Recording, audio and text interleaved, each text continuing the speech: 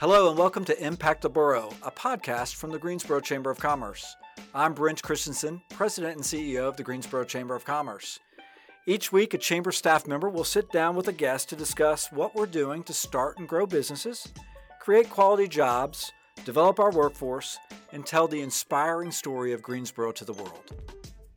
This podcast is brought to you by Truliant Federal Credit Union, a modern, mission-driven financial institution focused on the needs of its members, the businesses it serves, and our community. With 5 locations in Guilford County, including a dedicated commercial lending office at Friendly Center and a highly rated mobile banking app, Truliant makes it their business to help you grow yours. Visit Truliant.org for more information.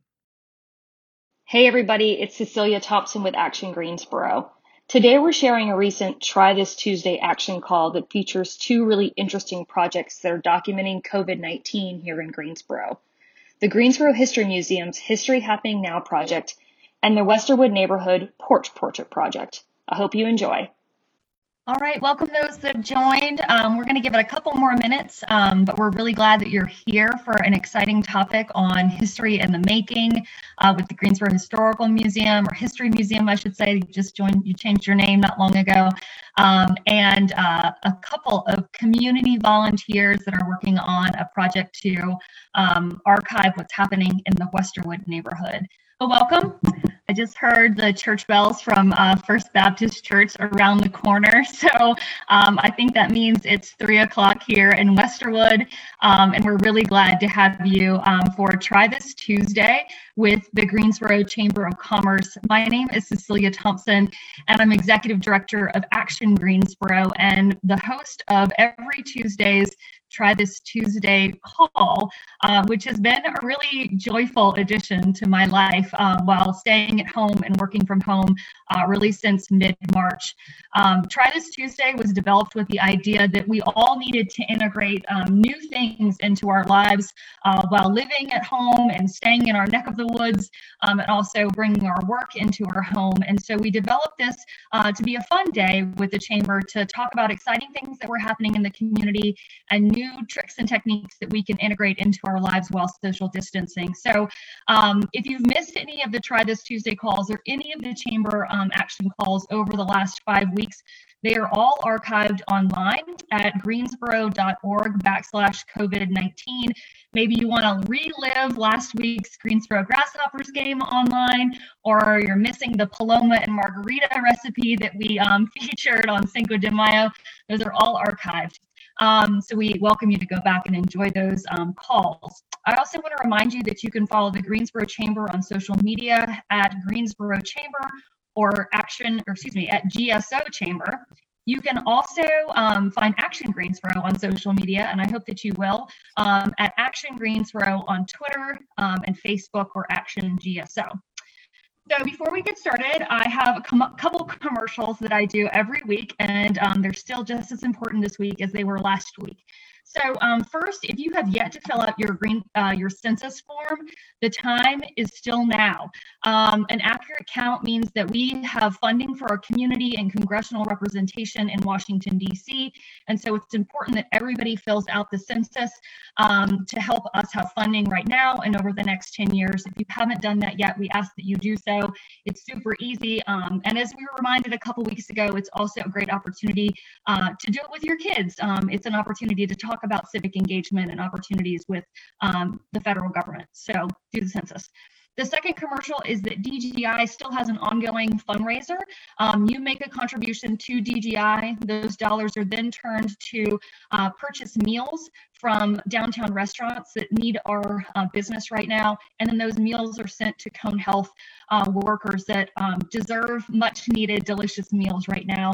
They're on the front lines. And so I see it as a triple bottom line. So please go on to DGI's website if you can and donate a couple dollars.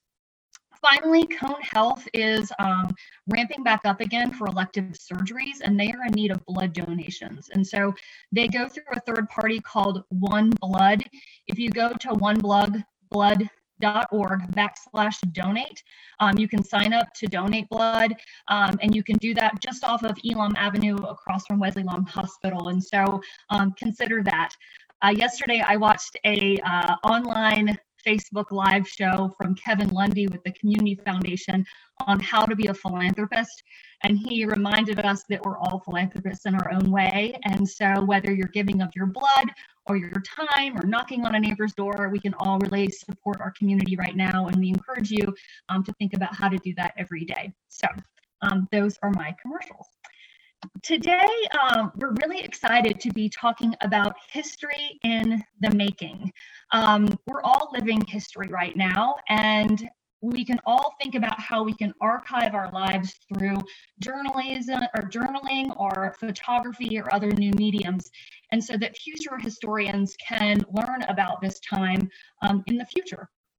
So I was thinking about this, particularly as it related to an article that I read in the New York Times in kind of mid-March as all of this was starting to unfold.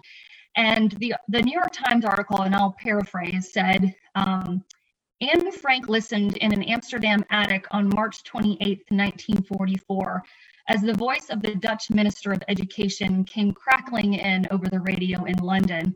And he said, "Preserve your diaries and letters."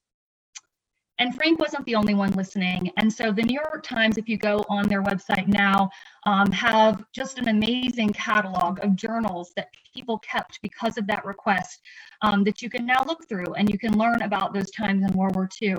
And of course, right now, our lives are very different than theirs was, but there's also this idea that we can pass along what life looks like so we can learn from our experiences. And so we've got some experts today that are joining us to talk about how Greensboro is archiving our time right now in this pandemic and how we might think about contributing to those archives.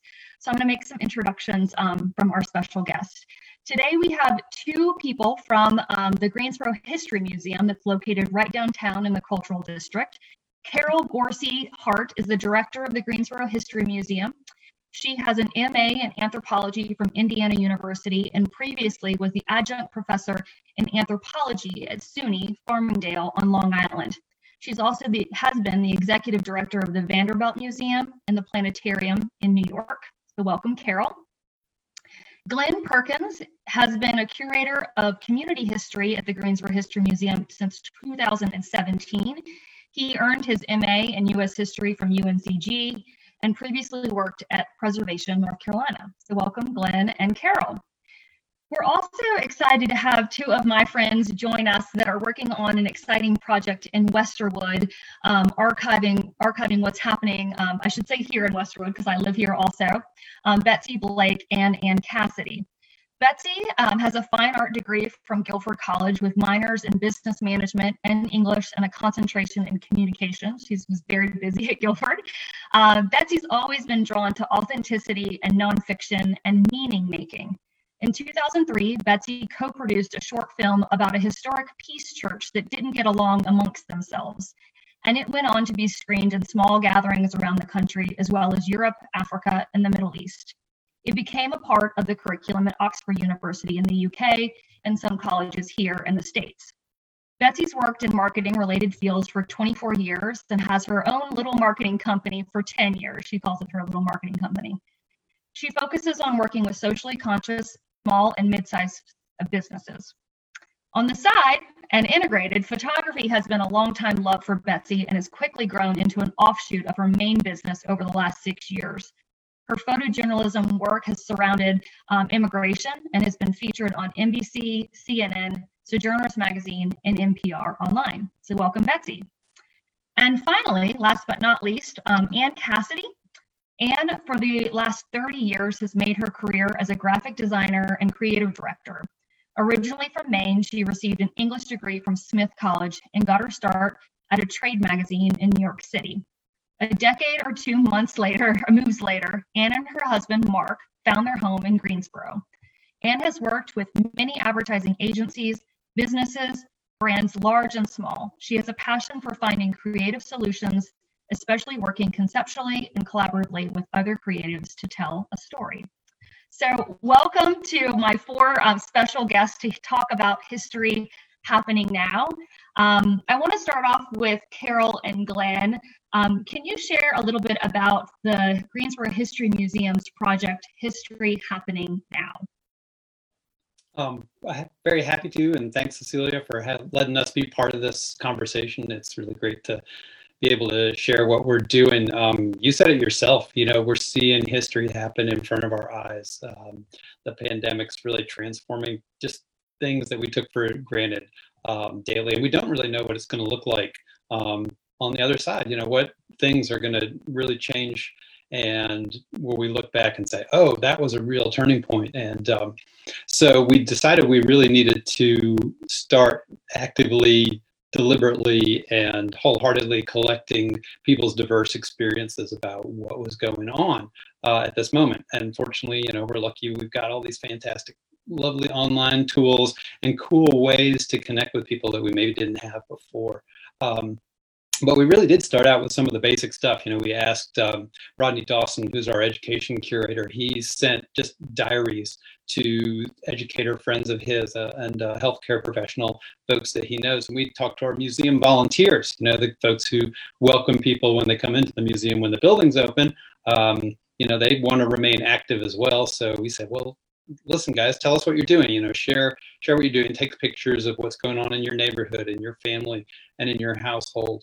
And they started sharing some things as well. And so pretty much we want to open it up to anybody to be able to participate. We've already had dozens of responses online, and we've got a web page that you can go to with kind of a basic form about participating, sort of whether you want to participate now or kind of work on diaries and participate later. And so folks can go to greensborohistory.org/history-now. So we're really connecting with people right now, starting to collect some stories, and looking forward to continuing this into summer when we hope to do some oral history interviews with teachers and essential workers and volunteers and more. Awesome. So you spoke to a little bit about why this is important, but I also was wondering, Carol, if this is based off of other projects or similar projects that's happened in the past here in Greensboro or maybe in other communities. Well, communities all across the country are doing similar projects, but in part, as in the quote that you mentioned, we know from reading accounts from previous generations, it's an important way to have a better understanding of what happened, what was life like.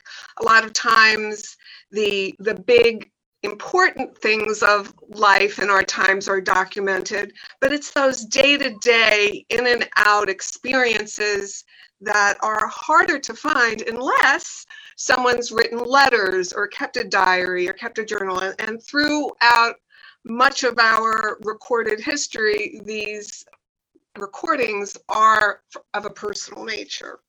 At the History Museum, we have some wonderful archival collections of letters and correspondence and journals and diaries.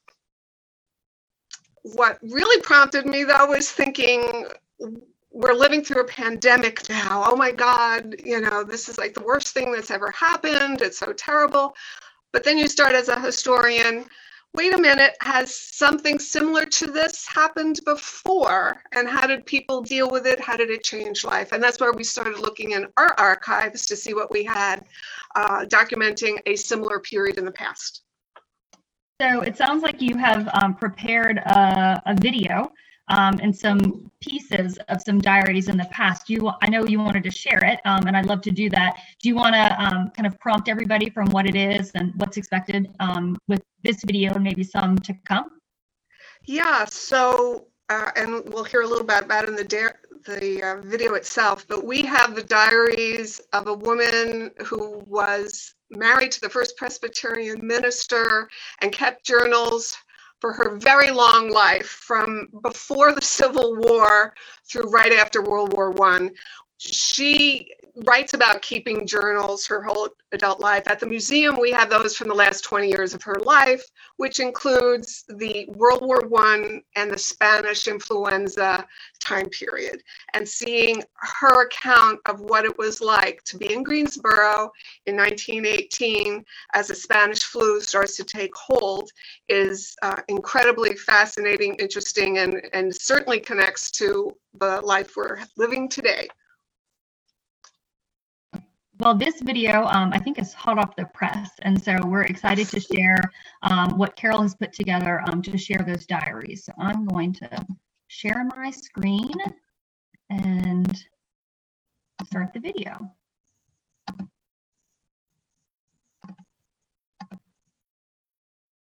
A terrible flu is sweeping the country and many are dying.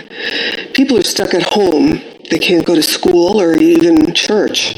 The streets are eerily quiet and people are afraid. They don't know what the coming months will bring.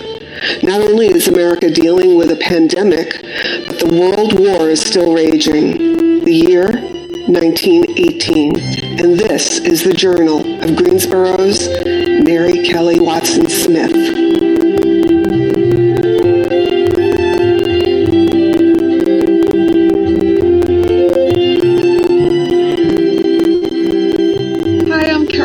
Hart, director of the Greensboro History Museum. We have lots of things at the museum. We have tiny little buttons to lunch counters to giant fire engines. We have photographs and books and documents and diaries like Mary Kelly Watson Smith. Mary was born in 1836, moved to Greensboro in 1859 as the wife of the first Presbyterian minister, and kept journals her entire life. We're really lucky to have the diaries from the last 20 years of her life. That includes the World War I period and the time of the Spanish flu. Right now, as we're living through a pandemic, not as unprecedented as we might have thought, I wondered what stories from 100 years ago do I wish I knew, and remembered we had the diaries of Mary. Now, reading those diaries is a little bit of a challenge, but I'm getting there, and I'm really excited to be able to share with you some of what she had to say about that time period.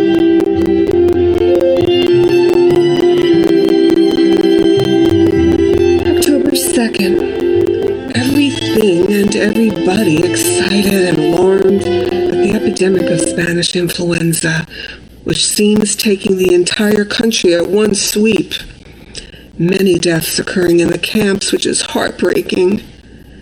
Fanny Barringer, Mrs. John Waldrop, died Sunday night of typhoid fever, which she contracted away on a visit, ending in the pneumonia. Her husband and father are left utterly desolate and in their home. We drove out to the cemetery and saw the beautiful spot where she lay, emerald green, and her mother's grave as well as the handsome stone and her own resting place covered in the exquisite designs. Oh, the sadness of it. Dr. and Mrs. W.P. Beale have gone on to Washington to see their son, Tom, who is very ill with influenza. 13 casualties of North Carolina boys reported this morning from those terrible drives of the Allies in France. October 3rd, my first cousin, Lieutenant Colonel Mason Magruder, surgeon of the U.S. Marines, is visiting in Charlottesville after many years. Margaret has taken the leadership in part of the campaign for Hospitality Liaison for Soldiers in France, a call which stirs every woman's heart in Greensboro and is meeting with a cordial response. 412 sheets, 889 hand towels, bath towels, 1,700 handkerchiefs, and 82 napkins is the amount required of Greensboro. More than 90 churches have been communicated with, Jew and Gentile, Romanists, and the leading ladies of each put in charge. The normal girls responded at once with $50.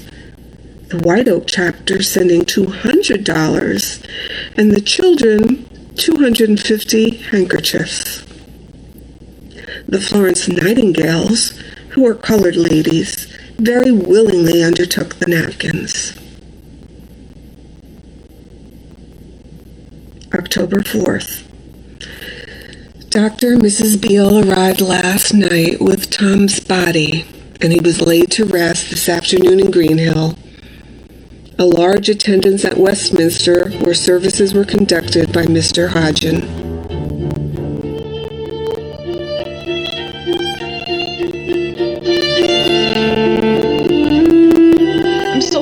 got to share some of Mary's diary with you.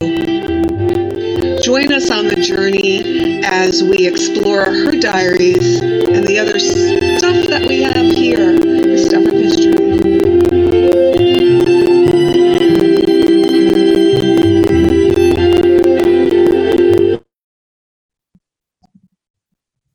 Well, thank you, Carol, for sharing that video with us. It's just amazing to see everything that's in the History Museum's archive, and especially to be able to sort of glean on what's happened in the past. And it sounds like there'll be potentially more videos to come. Is that right? Yeah, there'll be months worth of videos. As I said, she wrote a lot, and the next episode will start on October 6th, where she says the streets are eerily quiet, the churches are closed down, the schools, nobody can leave. And again, it seems reminiscent of today. And I just liked how they talked about the community pitching in and the children, and we get to see these connections. We tried to pull from our archives photographs, and I went out to the cemetery and took a picture, but to get more of a sense of the community that she's talking about. And of course, the more that you have, the better. The other thing I want to highlight, which makes our History Happening Now project so important, is we're going to be able to see life 100 years ago through Mary's eyes and through the eyes of her acquaintances and friends. But clearly that's a very narrow slice of life. She's at this point an elderly, prominent white lady. What was going on with the White Oak working class people? What about those Florence Nightingale ladies? We don't have a lot of information about them. And one point in doing this is maybe people out there do have some old letters, and maybe we'll acquire those. But it's also to be mindful that today, while we have the opportunity to save those diaries and journals, let's make sure it's not from just one slice of our community, but we're making sure as much as we can that we have a broad representation of ethnicities and ages, and women and men, and just so we get a fuller sense of what life is like today. Yeah, I think that's really true. When you were talking about the number of handkerchiefs, it sort of was like this reflection of how many masks have been sewn, and how many shields have been created at the forge downtown, and sort of what will that look like as we look back, or others look back, I should say, in 100 years. And also the question I think that a lot of us are asking about, how can we be really sensitive to making sure that we're archiving many perspectives of the diverse community that's living here in Greensboro right now. So Glenn or Carol, can you share maybe any entries that you think are interesting right now that you've already received through the project? Sure, Glenn.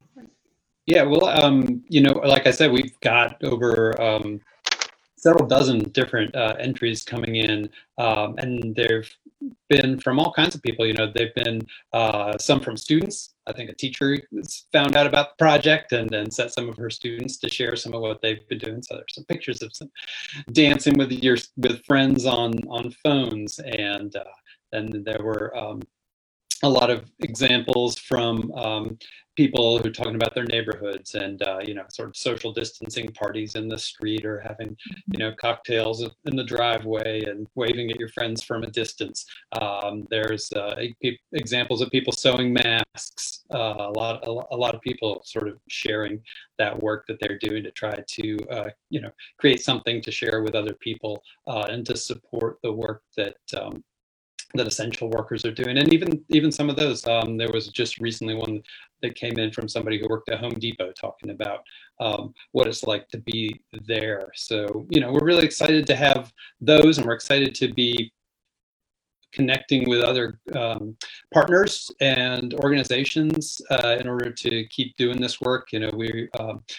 Guilford Education Alliance just started a project where they are sending out diary materials to a lot of schools with Backpack Beginnings, so that GCS students can share their thoughts. There's writing prompts that go with those.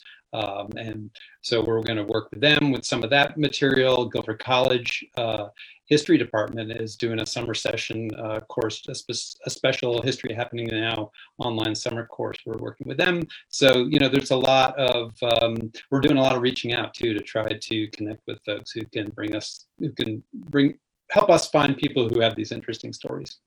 Sure. Someone has mentioned, and I do encourage everybody to type in questions if you have some in the chat feature, that the A&T Library Archive may have some documents and diaries from the Spanish flu. So something to think about. So another question, as you mentioned about giving diaries to students and other forms of media, obviously we have different ways of documenting things now that people didn't 100 years ago, from playlists maybe on Spotify, or run routes that people are taking right now through their iWatch, or videos like this, or TikTok. Are you looking for any and all kinds of archives? Is that of interest to you in terms of new media? We are looking for all kinds of material. We're talking to UNCG libraries about ways to archive web content, all these signs and activities and things that go up on the web. Sometimes those can get lost, even hard to find. So they have some tools and techniques for archiving that kind of stuff. And I really love the idea of documenting people's running routes or walking routes, because think, if we had that from 1918, what that could tell us about sort of how people went around downtown. So I think that, those sort of, those maps and those magic recorders that are in our pockets a lot of the time can tell a lot of interesting things. So, we're really open to a lot of these ideas and projects. And there's some cool projects nationwide that we're kind of trying to connect with in order to share these things really widely. Great. Matthew from Elsewhere, who's new to Greensboro, so welcome, Matthew. He's asking, is the content being shared with the local school system, and are they being invited to gather children's accounts of this time in addition to the Guilford Education Alliance diaries? Yes. Rodney, our Curator of Education, has been working really closely with the schools. And one of the reasons I'm excited about this project is that the YouTube videos and the reading of these diaries will go along with the History Happening Now and collecting the new diaries, and be incorporated into lesson plans and to online teaching and online field trips, virtual tours that we'll be doing with classes, where we can connect in a broad way, diaries and journals from the past, creative writing of the students now, other ways to document through music and art. And so it's a really exciting time. I also quickly wanted to comment on one of the questions about A&T. One of the interesting things about doing this project is we did a exhibit on World War I at the museum a couple of years ago, because it was the 100th anniversary. And in doing the research for that exhibit, we brought forward a lot of material. We actually did feature a woman, African-American woman connected to A&T, who was a member of the Florence Nightingales. But we tried so hard to get more information and pictures about the other women of the Florence Nightingales, and worked with the African-American community and churches, and we couldn't. There were other names listed. Does anyone have a picture or a letter? And there wasn't anything. And even at A&T, there's a lot of more military accounts and important historical stuff, but how the women were living their everyday lives, when you're in the moment or even last, it doesn't seem as important or as historic to know, oh, I went to the store and couldn't get eggs today. Sometimes that doesn't seem as important, but today, that's the kind of thing that I really am interested in. One of the things, and this is maybe a little bit more of my anthropology background, but I think it's fascinating to look at what foods, for example, are in short supply, and the empty shelves.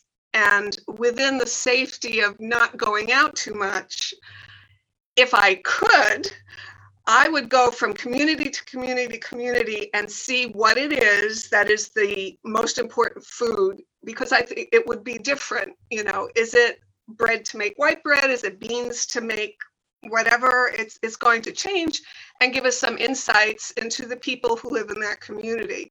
So it's that the day-to-day stuff that I wish we had from the past. And sometimes when you look back and like, I wish I knew that from the past, you think, well, maybe we should record and preserve that today so that in another 100 years, when people look back, they'll have a better idea.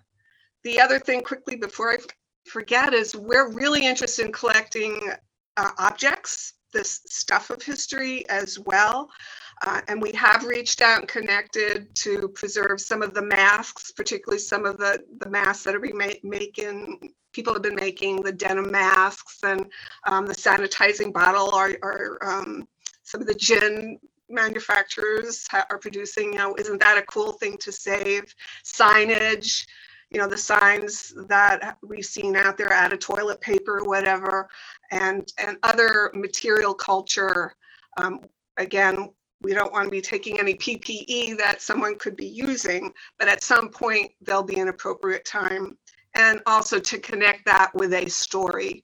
And again, as a local history museum, for us, it's not so much the stuff, it's the stories the stuff tells and the people it connects. So we're really excited in the future, hopefully once things settle down and people can move around a little bit more, to start, in addition to the diary and the journaling and the oral histories and video histories, to actually start corralling and preserving some of the physical culture that is coming forward at this time.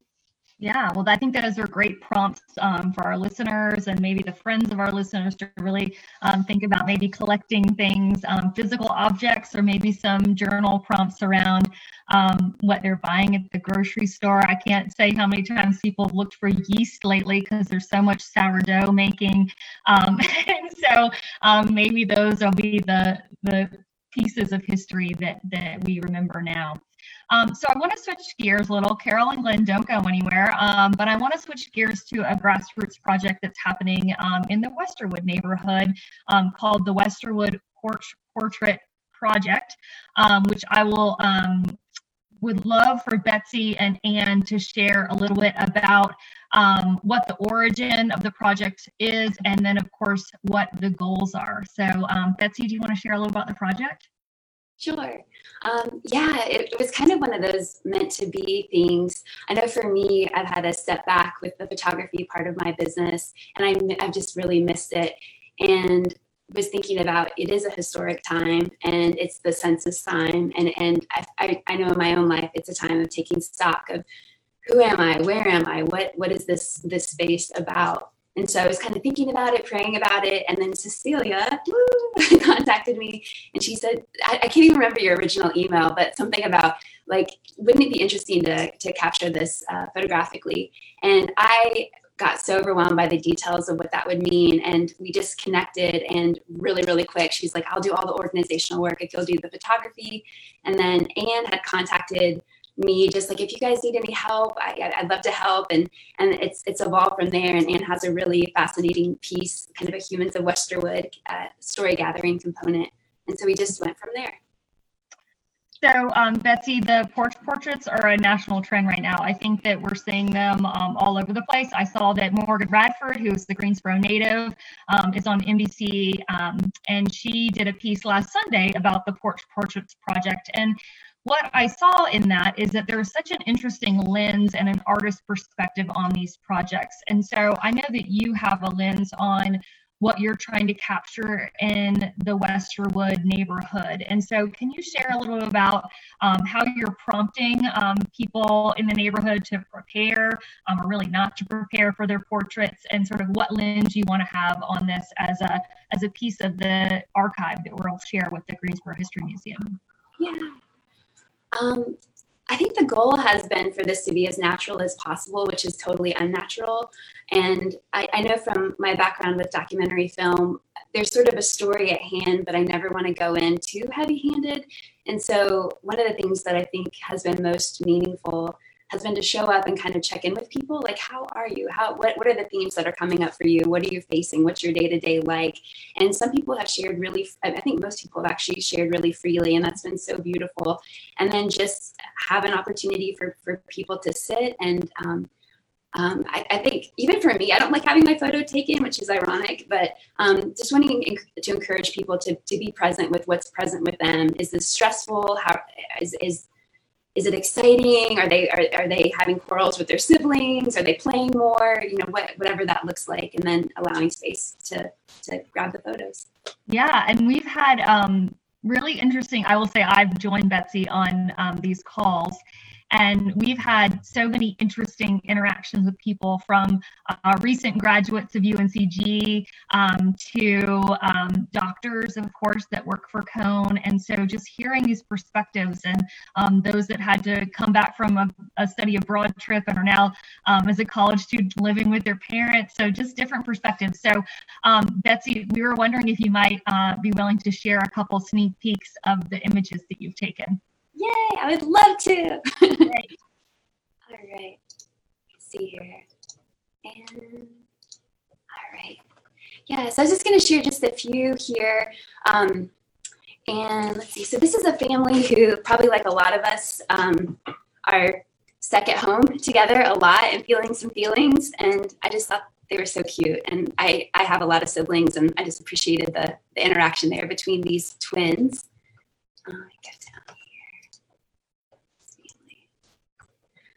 This is a woman who had just gotten her PhD, had kind of had her head down in the books, and was so excited about having free time and interacting with friends and family, and then the quarantine hit. So she had a little celebration to herself when we arrived, and had her own balloons and everything, and it was just so sweet to see her and to witness that moment for her. I think this is Matthew, who's on our call, the new director of Elsewhere. And I feel for you, Matthew, because they just moved here right before the pandemic hit. And so it was awesome to be there with their family on their porch. I just have a couple more here. This is a woman who has been taking ballroom dancing classes and had switched to doing that alone at home, and is sort of navigating seeing kids and grandkids. And then another thing, I just like this photo, just a family in the neighborhood, and I'll just share one more. And I think that the experience for a lot of us is that it's sort of real, but it's not real. And I don't know what the photographs will look like if we were to do this a year from now. And I think that's part of capturing this imagery at this point. And then the last photo I'll share is of a physician here who is treating COVID patients, and his daughter and or his child and his wife can't be there with him. And so it's sort of this snapshot of where, I don't know if this is the beginning or the middle or the end, but this is where we are as a neighborhood right now. And yeah, that's a little bit about where we are. Betsy, thank you for sharing. I know we've gotten a lot of chat messages really talking about how powerful the images are and how beautiful they are. And I will say, as somebody that's gotten to trek around the neighborhood with you and experience the photography sessions, it has been really authentic. I think Matthew didn't even know we were coming. We just saw him on the porch and said, "Hey, would you participate?" And so he was very in the moment and authentic, and then hearing the stories. And Betsy's just done such a great job of asking people to, I think I'll paraphrase what you always say, Betsy, is take a deep breath and think about your pandemic experience. And she gets the camera ready, and on the count of 3, they're able to express internally or externally whatever that feeling is. And so when that little boy put his fist up to his twin brother, it really spoke to what life is like. I think for good reasons he was giggling while he did it, and challenging reasons in terms of what we're living like today. And so it's just a snap in time. So Anne has joined our little team of documentaries, and she offered to do, I think, a really difficult challenge of provide captions to these images. And so, Anne, can you share your experience of touching base with each of these neighbors and collecting their thoughts and maybe a couple of previews in terms of what we got so far? Sure, I'd love to. First, I mean, I think the images are so powerful on their own, but it's become apparent to all three of us who are closer to this right now that people have more behind them. They have more story. And so I've been trying to invite them to share more of what's really going on. And it's been interesting to hear what people tell you, because you don't get everything from just the picture, or it just builds it into something much bigger. So it's been fun to collect these stories. And I think stories are so integral to how we understand our world, and they help us to integrate all this into our experience. So, I mean, they're just amazing. I can just share a few snippets from some of the stories we've gotten so far. I had one neighbor of ours wrote this part, and this was so wonderful because it links to our history already here in Greensboro so strongly. My oldest son came from New York, where he lives, works, and is a student at the Fashion Institute of Technology, finishing the year online. After self-quarantine, he began volunteering with Hudson's Hill, sewing medical masks through their partnership with Burlington Fabrics and operating out of Revolution Mill. Coincidentally, my maternal grandmother, Gamma, sewed in Greensboro as a volunteer during wartime while my grandfather served overseas. Gamma often recalled the ravages of polio in this area, which took her and my mother as a child to Oxford for a summer to avoid the epidemic. That always seemed so surreal to me, and yet here we live in a similar time with nowhere to go. From another neighbor, as a public defender, I work in courts and jails and prisons, but have not gone to any of these in 2 months. Our only hearings have been held by Zoom. My colleagues and I do a very person-intensive job that now entails no direct interaction with people. It's been completely turned upside down. From another neighbor, our neighborhood is awesome. We've had a lot of this kind of thing. We've had a lot of our neighbors telling us how great our neighborhood is. Our neighborhood is awesome. So many creative take charge women reacted immediately with massive mask sewing and shield making efforts. I've witnessed the gatherings of foodstuffs, helping each other, as well as harder hit areas of the city.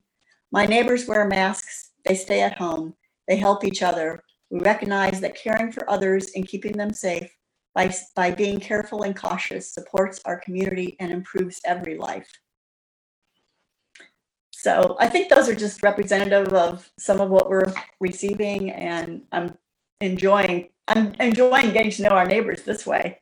Yeah, it's been amazing to get to know our neighbors, both by taking the pictures, but also by hearing or reading their descriptions of their life right now. And so, Anne, thanks for sharing a couple of those. I see there may be some Westerwood folks on the call now, and so if you haven't submitted your response, we're looking for you.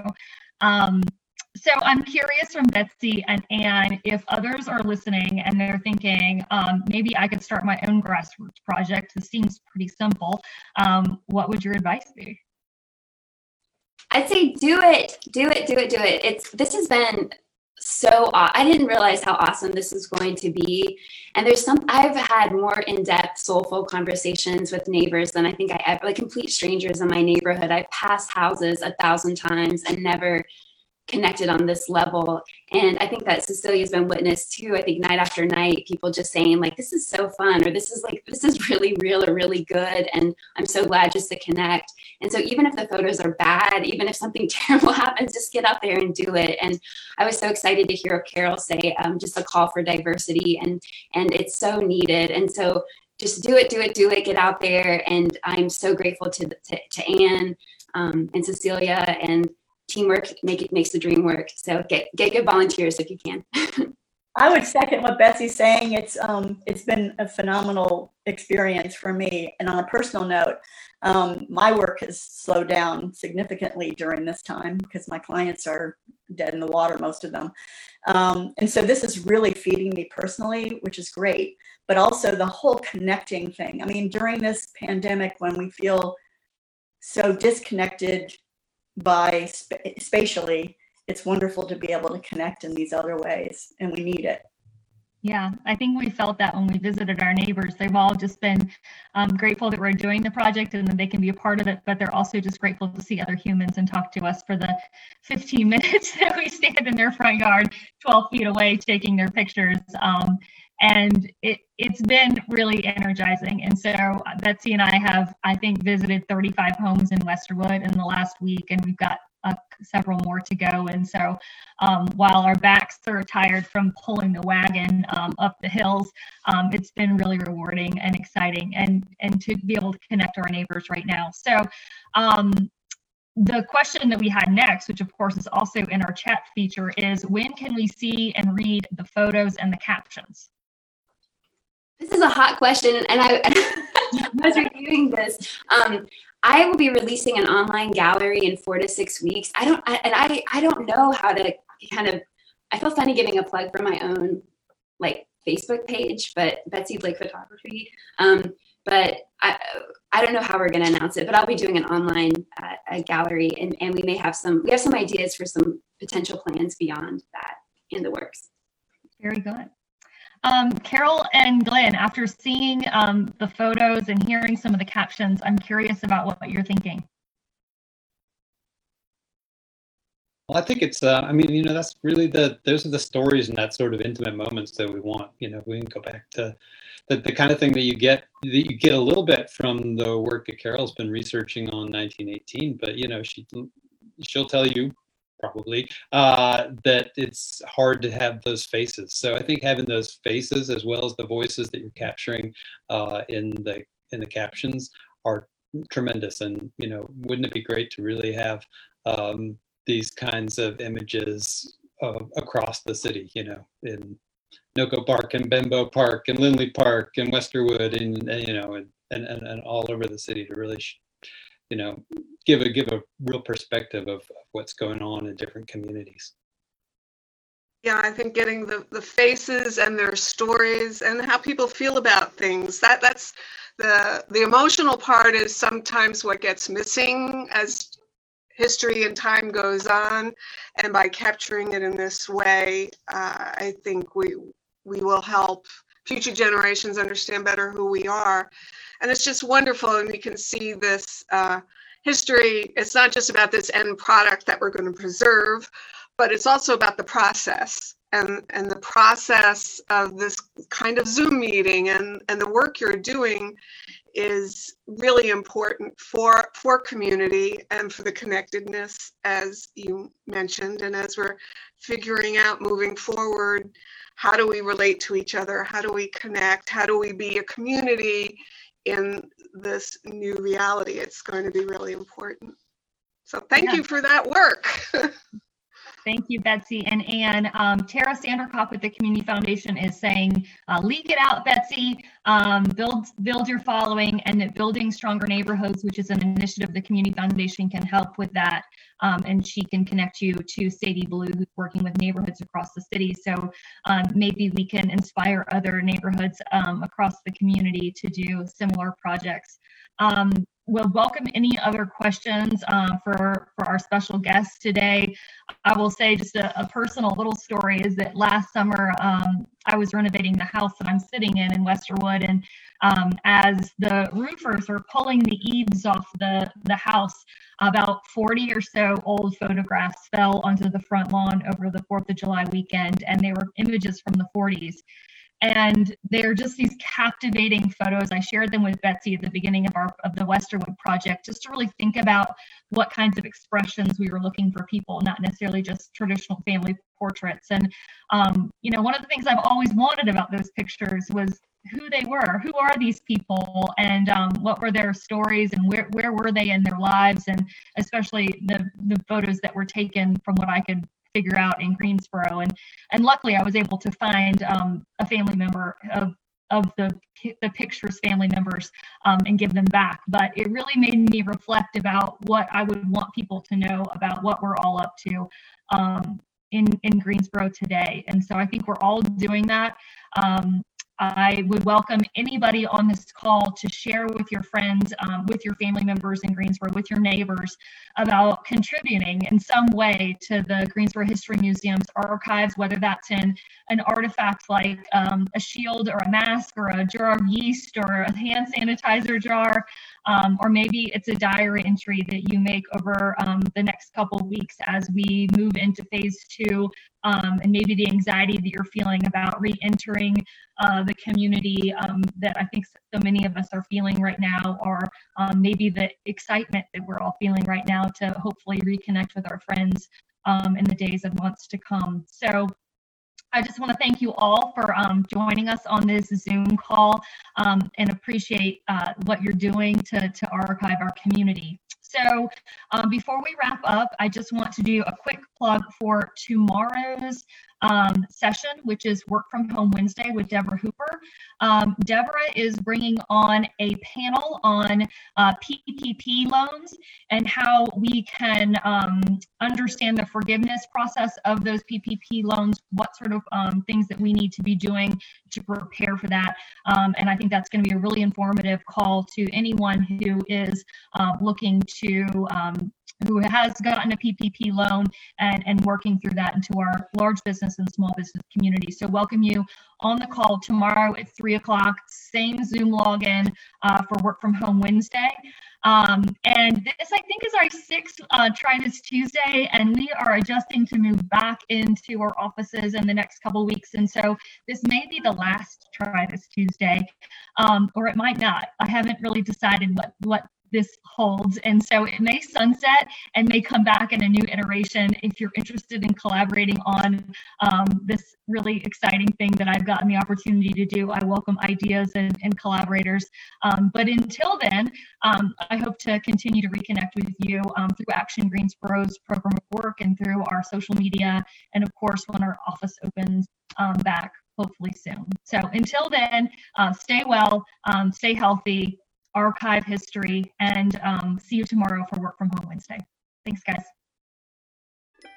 This podcast is brought to you by Truliant Federal Credit Union, a modern, mission-driven financial institution focused on the needs of its members, the businesses it serves, and our community. With 5 locations in Guilford County, including a dedicated commercial lending office at Friendly Center and a highly rated mobile banking app, Truliant makes it their business to help you grow yours. Visit Truliant.org for more information. You can find all of our episodes on YouTube thanks to our video sponsor, North State. Impact the Borough is recorded at Press Play Studios. Producers are Brody Cohen Glaze and Holly West. You can follow us on Instagram, Twitter, and Facebook at GSO Chamber. See you next time.